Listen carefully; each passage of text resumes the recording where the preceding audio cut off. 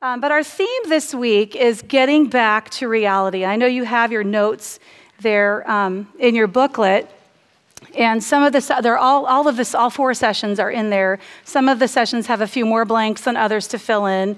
But hopefully we can talk about getting back to reality. And getting back to reality is something that we usually say, like you'll say maybe, on Saturday when you're getting ready to go home after brunch, right? Or at the end of a vacation where you've had a lot of fun, you say, oh, it's time to get back to reality. And what we usually mean by that is not necessarily positive. Usually it means that, the fun is over and it's time to, get back to the grind and work or school or whatever you left at home to get back to that. Let's see if we're going yet. I was going to show you a picture. There we are. So there's Mark. He's the older twin, 5 minutes older. And that's our family. The Lord's given us 4 girls. And so the 2 younger ones are with me here this week. You'll see them on the campsite. Meredith is the youngest. She's the one with the glasses. And then she is 11 in 6th grade. Morgan is 12. She's the one on the front with the white shirt on.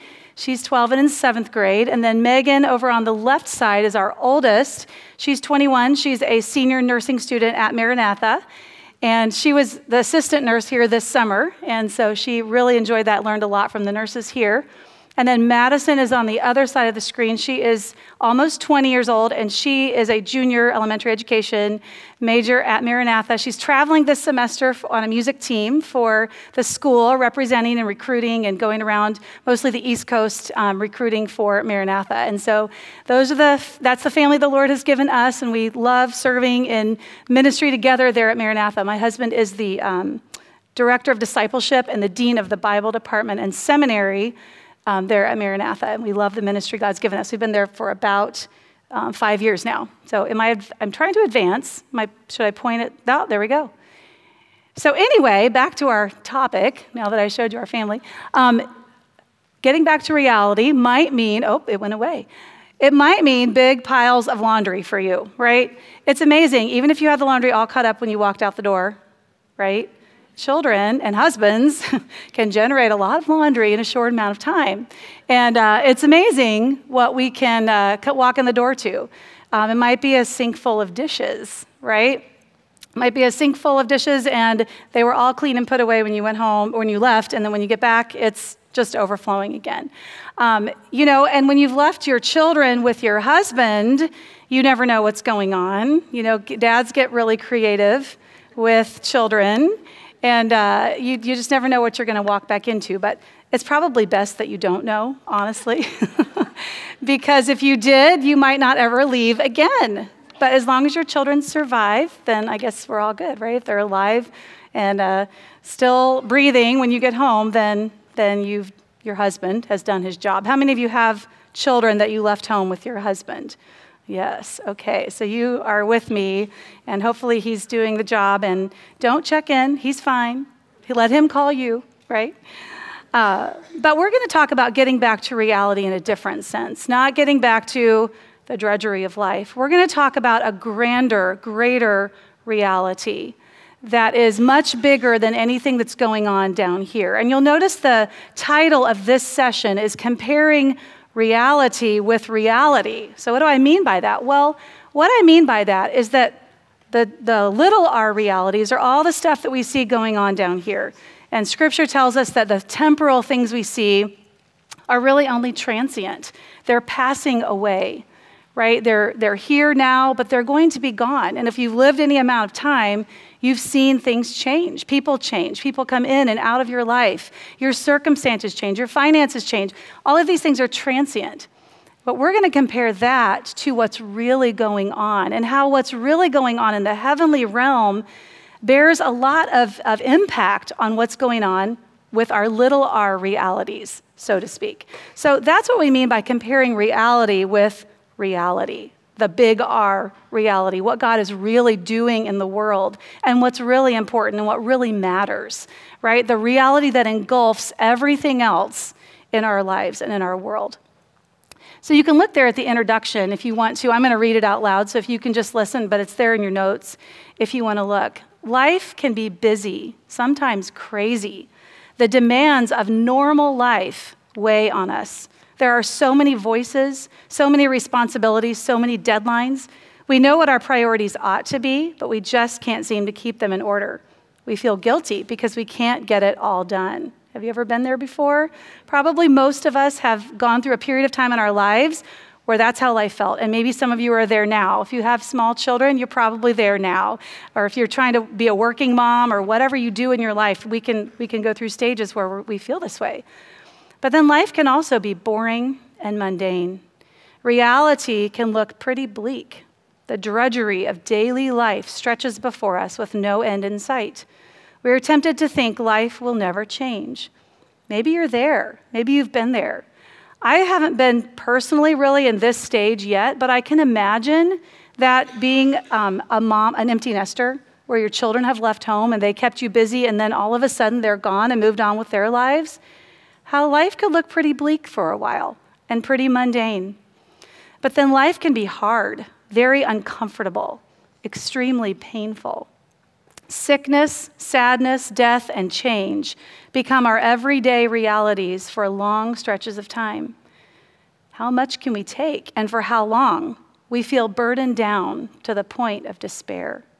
Maybe you've been here. Maybe you're there now. Maybe that's your experience of reality. Maybe that is your reality right now or has been. I've been there. Amy shared a little bit about something that the Lord brought our family through. In 2012, my sister was diagnosed with stage 4 colon cancer. And I had a job when I first got out of school. I was an adult oncology nurse, and worked with cancer patients for quite a while. And so when I heard stage 4 colon cancer, I knew in my heart, there's not much hope. You know, God can do a miracle, but humanly speaking, there's not much hope. And Julie fought the cancer hard. They did everything they could, and the Lord took her home to be with him 10 months later. And she was my best friend on earth. We were married to brothers, as Amy told you. Our kids are double cousins. You know, we spent the summers together at camp, and the Lord took her home. And, you know, the journey of cancer was a roller coaster, as you can imagine, or if you've walked with someone through that journey of cancer, you know what that's like. But adjusting to life without her was even harder. The fallout of what happens when someone is suddenly removed, someone in the middle of life, you know, 5 small children, a husband, a ministry, and my sister, my parents' daughter, you know, and all of a sudden she's gone. It leaves a big hole for a long time. And adjusting to life without that person is a process, and grief is a process. And this is what my life looked like for quite a while.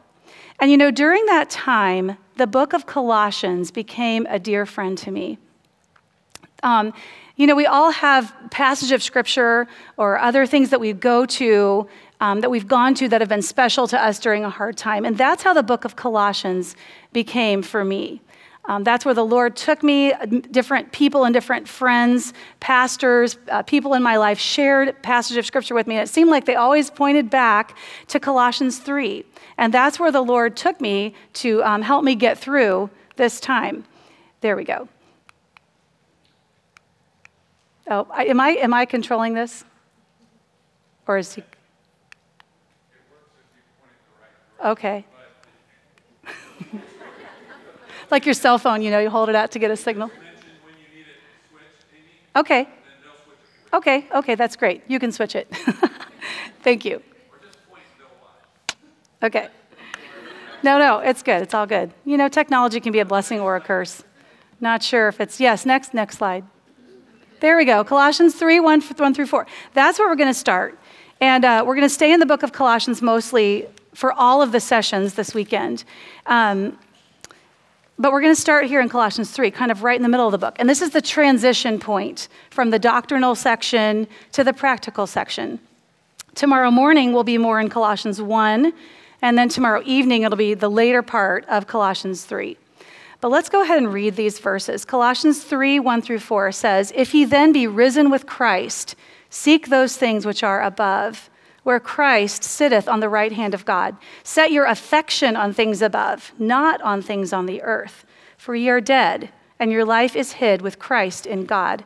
When Christ, who is our life, shall appear, then shall ye also appear with him in glory. And we could go on, and we will go on later on in the retreat. But this is where we're going to start. And you know what the Lord taught me through the trial that he brought us as a family through, is that there is more going on than meets the eye.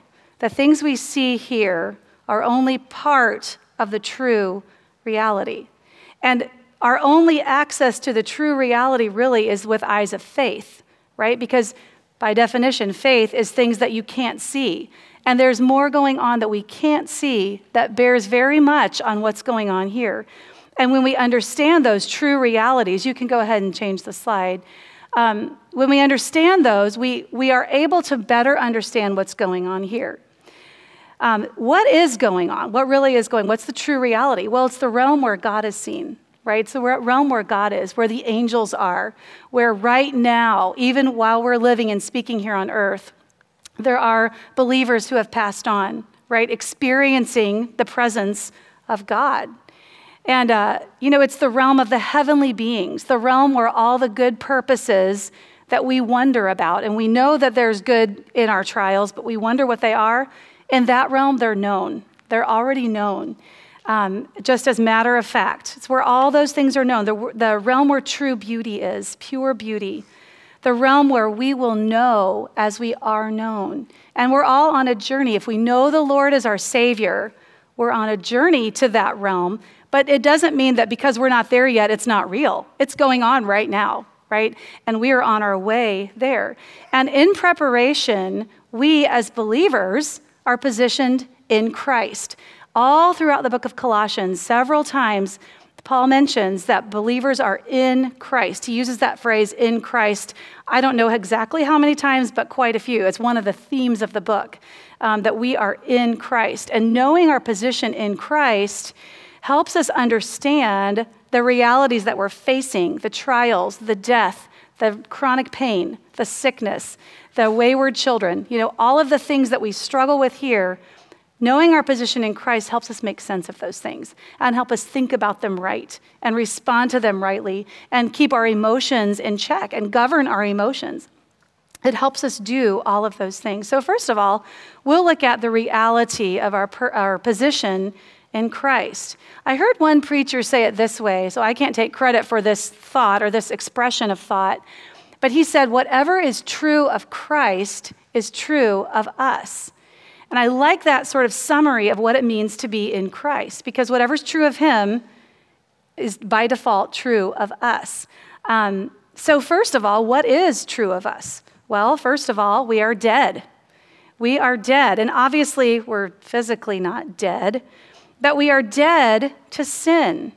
Verse 3 of Colossians 3, we just read it. It says, for ye are dead. This is the first reality that we need to understand, that when we become Christians, when we trust Christ as our Savior, because he died for our sins, his death counted as our death to sin. Do you realize that? We don't ever spiritually have to die because Christ did it for us.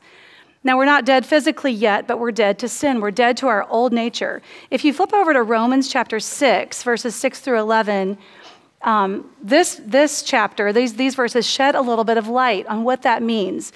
We are dead. Ye have died is the actual translation of that. Romans 6, verses 6 through 11 says this, knowing this, that our old man is crucified with him, that the body of sin might be destroyed, that henceforth we should not serve sin.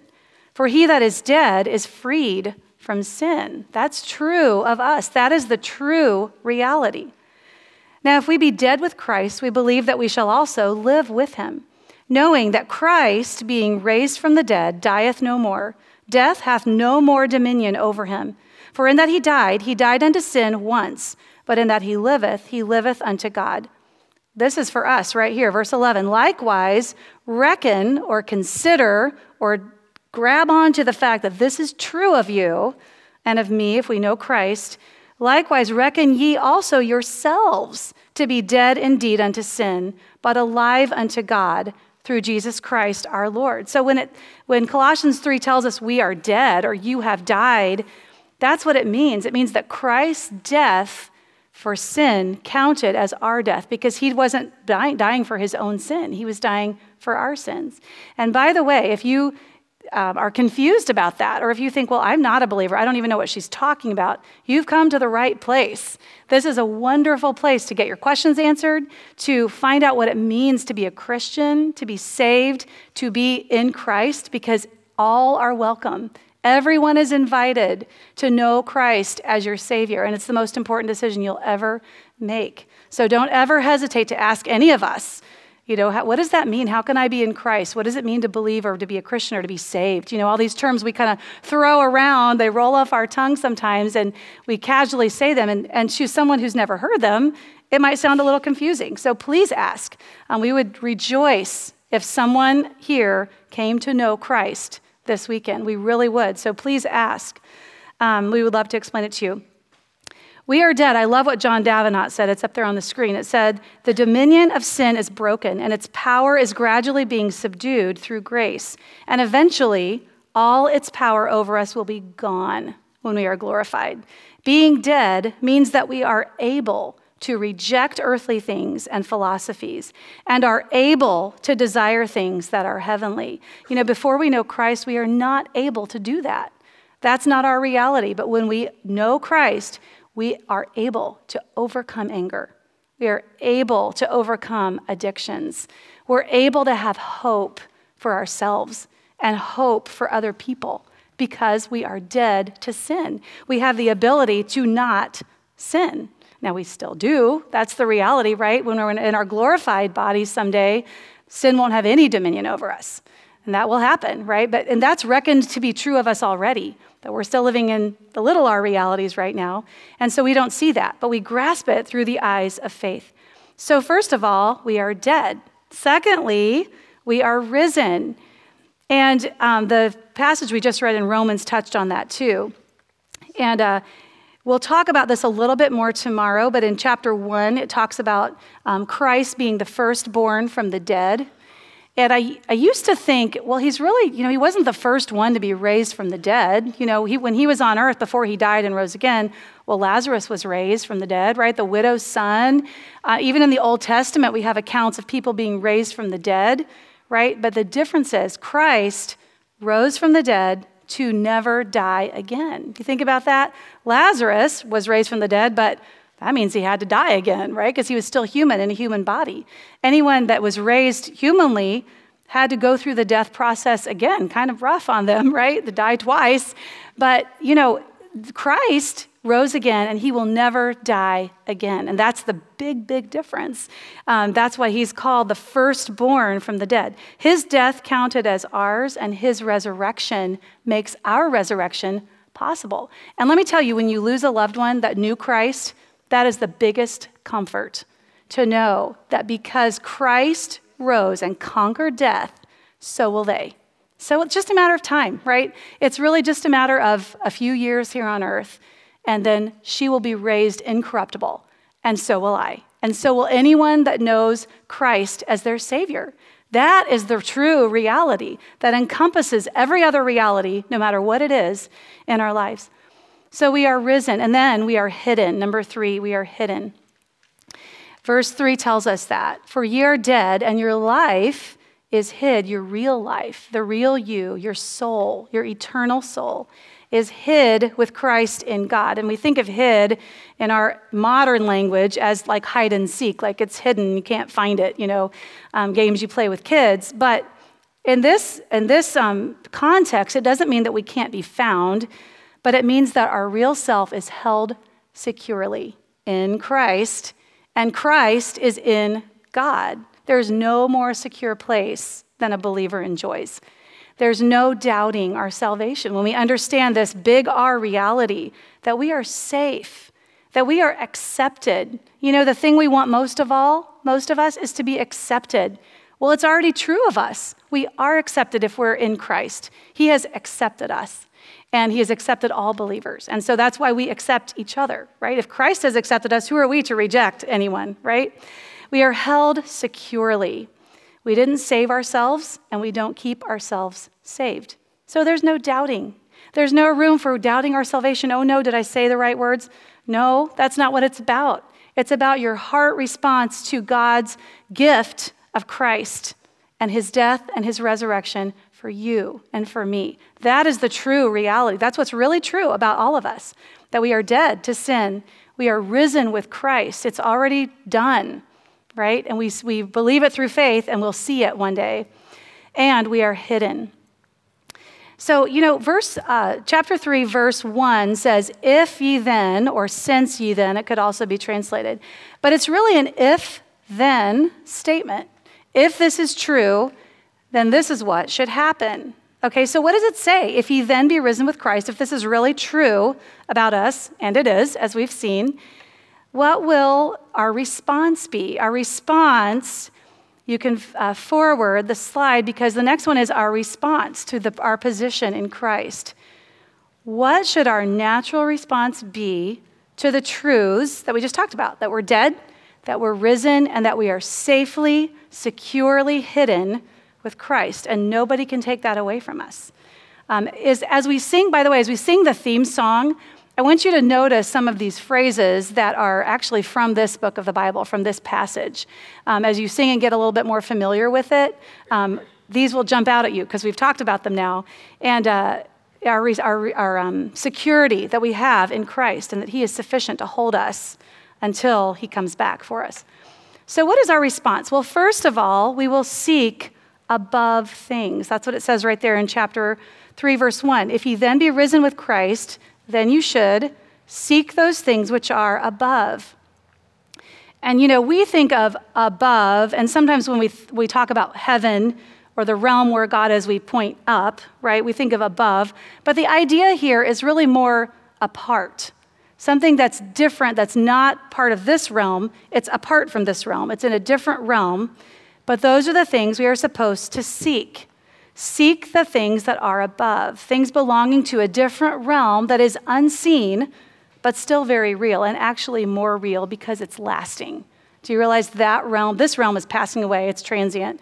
The world's gonna burn up someday. Hate to disappoint all the environmentalists, but it really is, right? It's gonna be gone, it's gonna burn. And the realm where God is the lasting, solid, eternal realm that will never pass away. Okay, and that's what we're talking about. We're supposed to seek things that are in that realm. Okay, we'll talk about how to do that, or how not to do that in just a minute. But 2 Corinthians 4:18 was a verse that was very special to my sister when she was going through cancer. It says this: while we look not at the things which are seen. Now that seems like a contradiction in terms right there. We're supposed to look at things that are not seen. How do we do that? But at the things which are not seen, then it gets even more confusing. You're supposed to look at things that are not seen. What? For the things which are seen are temporal or transient, but the things which are not seen are eternal or lasting. So really the word there, look, while we look at things, what that means is we look with eyes of faith. We seek to know, we dig into the things which are not seen, things pertaining to the realm where God is. And where do we find that?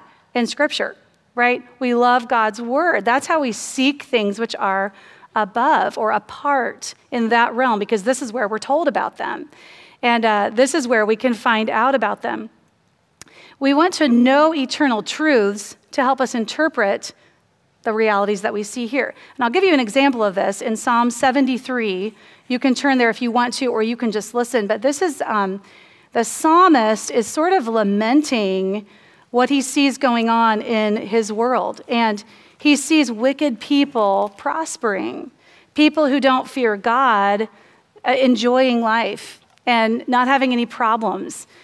Do we ever do that? Sometimes I do. I look around at the people on TV or the movie stars, or people who get a lot of attention, have a lot of money, and it doesn't seem like they have any problems until you look at the tabloids in the grocery store line, and then you realize their lives are a mess. But, sometimes it is tempting to be a little bit jealous and just to go, look, all these people who don't love God, and they're the ones with all the money and all the power and all the fame and all the prosperity. Well, David had the same perspective. In Psalm 73, He said, for I was envious, in verse 3, for I was envious at the foolish when I saw the prosperity of the wicked. Verse 9, they set their mouth against the heavens, and their tongue walketh through the earth. And he goes on and on about how they're violent people and how they're, they have everything heart could desire, and they're wicked and they're cruel and all of those things. And he was feeling envious. He admits it right there in verse 3. I feel envious at that. But then look it down in verse 16. When I sought to know this, it was too painful for me until I went into the sanctuary of God. Then I understood their end. Verse 18, surely thou didst set them in slippery places. Thou castest them down into destruction. How they are brought into desolation, as in a moment. They are utterly consumed with terrors. So he said he's looking at this through an eternal perspective. He's looking at the realities, the little r realities, from the big R reality perspective. When I went into the sanctuary of God, then I saw what these people's end is, right? And then he wasn't envious anymore. Nobody's envious when someone is destroyed. So that's kind of an example of what I mean by letting the reality of God and his word and the eternal things affect our perspective on the things that are going on here. So we will seek above things, and then we will love above things. I love the word in verse 2, the word affection. That's a colorful word, isn't it? Set your affection on things above, not on things on the earth. Affection implies familiarity, doesn't it? It implies comfort. The things that we have affection for are the homely things, right? The things in our home, the things that we see and interact with all the time. Think about, your affection for maybe your pet or, something that's at home that just brings you comfort, right? That's the idea here. Set your affection, be comfortable with, be familiar with things above, the above things. Now, this does not come naturally to us, does it? Because we live in the little r realities. We see what's going on in our world, and we feel the pull of it sometimes, don't we? And so we have to work at it. We have to be intentional about this, about loving and seeking above things. So how do we do this? Well, a few ways, and this is not exhaustive, but a few ways that we can help ourselves to develop a love and an affection for above things or apart things. And first of all, the first one might sound a little funny until I explain it. First of all, we should have an informed imagination. If you think about what faith is, it's believing something that we don't see, right? That's in the realm of our imagination. We imagine something about God based on what we know and what we hear, right? And what we read. We imagine what that is like and what that looks like and should be like in our lives. So we need to be careful that we are informing our imagination properly, because that is the realm of faith. In our home, we have a rule that if the girls ever want to watch a movie that is based on classic literature, our rule is they have to read the book first. Now, why would I have a rule like that? Well, it's because I want them to read the book, and I want their imagination to have to do the work, right? I want them to read it, and I want them to picture what's going on in their minds. I want them to not be lazy, but I want them to read the description of the landscape or the battle or the relationship or whatever it is, and I want them to picture it in their minds, right? I want them to have to do that work.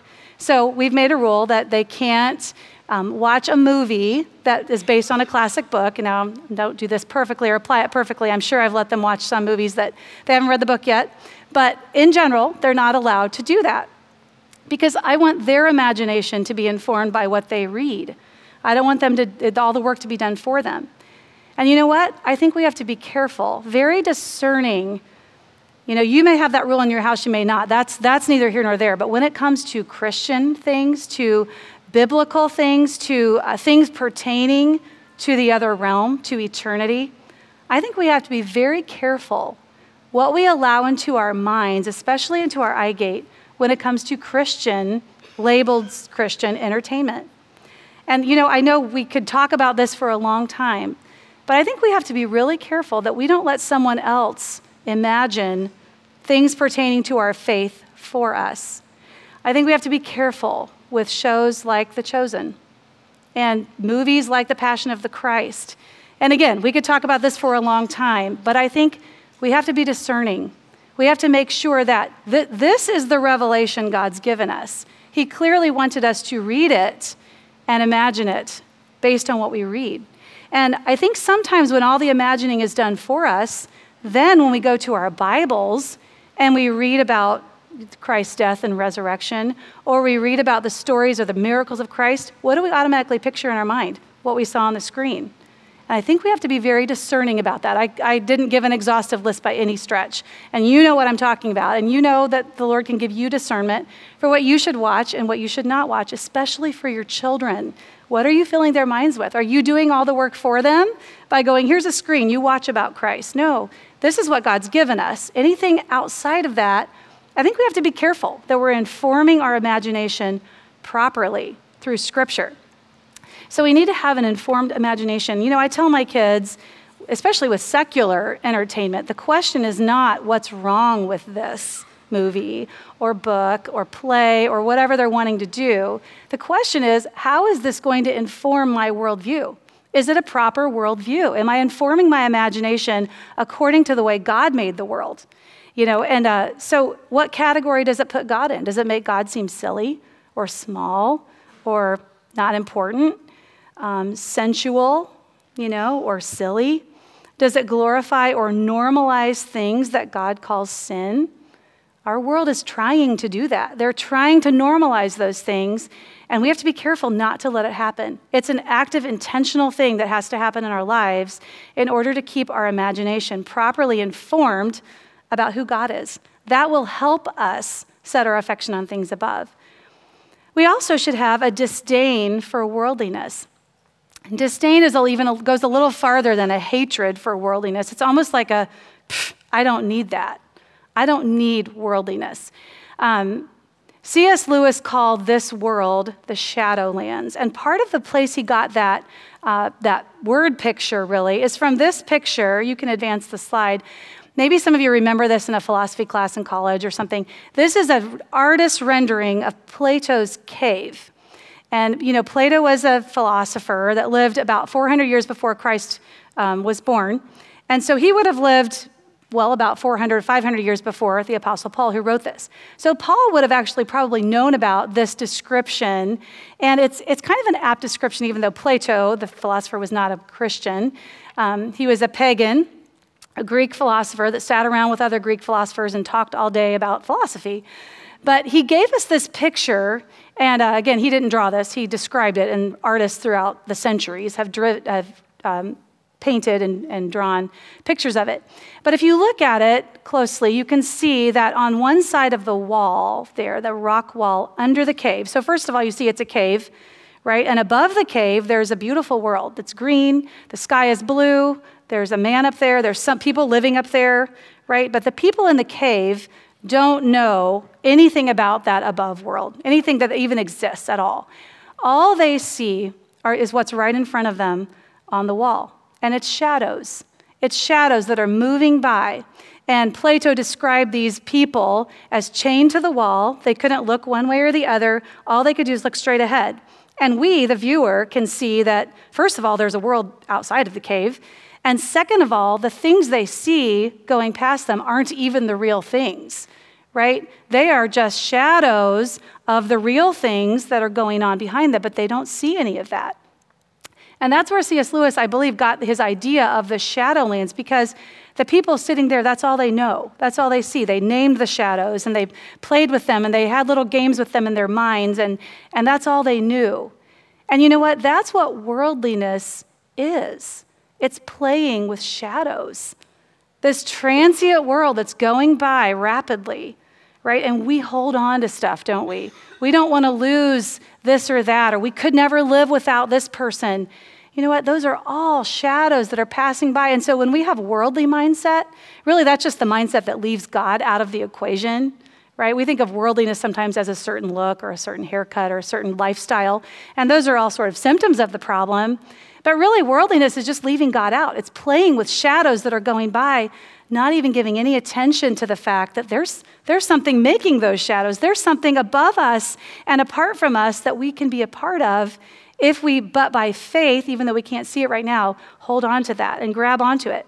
So that's why we should have a disdain for that, because We don't want to play with shadows. That's why I don't want my children to be worldly. I don't want them to play with shadows. I want them to seek the real things, to find out who created that. What else is there that I should be setting my affection upon? So we should have a disdain for worldliness. A book that my sister and I read together while she was going through cancer was called Beyond the Shadowlands by a man named Wayne Martindale. And he talked about how some people look at Christians who believe in heaven and in another realm, escapists. And they say, well, and I've had people tell me this. I have a cousin, actually, who's an atheist, agnostic, and she told me that kindly. But basically, she said, you believe in that because it brings you comfort. And isn't that escapism? Well, actually, if heaven, Wayne Martindale says, I think this is up there, if heaven is the ultimate and permanent reality, and this is the Shadowlands, who are the escapists? Worldly people. Worldliness is escapism, not believing in the true reality through faith, even though we can't see it. So a disdain for worldliness. And then number 3, we should be useful while on earth. This is how we set our affection on things above, is by being useful here on earth. You've heard the phrase, so-and-so is so heavenly minded that he's no earthly good. But actually, the heavenly minded should be the most earthly good, right? We should be the ones out in our community, making our community a better place. We should be the ones reaching out to people. So for the purpose of sharing the gospel, but also for the purpose of just making the world as good as it can be while we are here. C.S. Lewis said in Mere Christianity, here it is. He said this, hope means a continual looking forward to the eternal. It does not mean that we are to leave the present world as it is. If you read history, you will find that the Christians who did most for the present world were just those who thought most of the next. It is since Christians have largely ceased to think of the other world that they have become so ineffective in this. Aim at heaven, and you will get earth thrown in. Aim at earth, and you will get neither. In other words, set your affection on things above. And God will give us the best life we can have here on earth. I love what I heard a preacher say, and I wish I could give credit to this preacher. I don't remember where I heard it, but he said, this world is the closest thing that an unbeliever will get to heaven. But for believers, this world is the closest we'll ever get to hell. Isn't that interesting to think of it in that way? And I thought, that's why we set our affection on things above. So how are we useful here on earth? Well, we should respect God's creation. I already said this world's going to burn up, right? It's not going to last. It's temporal, it's transient, but it still deserves our awe and our care because God made it. Isn't the world an amazing place? Outer space is amazing. The study of science, all the different sciences is amazing. And we should be in awe of that because God made it. We don't worship it, right? But we do stand in awe and we take care of it while we're here. And then we should respect God's creatures, and specifically other humans. Other people that are made in the image of God deserve our respect. And that'll make us the most useful here on earth. Humanity is special because humans are made in God's image, and think about this, God actually stooped to become a human. He became one of us. He could have come in any form, really, that he wanted to, but he chose to become one of us so that he could be our substitute for our sins and make it possible for us to be with him forever. Respecting God's creatures means taking care of our bodies. Again, not worshiping our bodies, not demanding all this me time and pamper time, but eating healthy, taking care of our temple of the Holy Spirit, which belongs, after all, to God. It's important. Reach out to other believers. Reach out to other people because they're special. Get to know people. Be hospitable. Use what God's given you to make life better for somebody else simply because other humans are created in God's image. So that's the response, and much more could be said there, but the response to our position in Christ. And then, what about the results of our position in Christ? Verse 4 tells us this. When Christ, who is our life, shall appear, then shall ye also appear with him in glory. This is when our faith will be made sight, right? And I can't wait for that day. Again, we know through Scripture what's going to happen. We know the end of the story.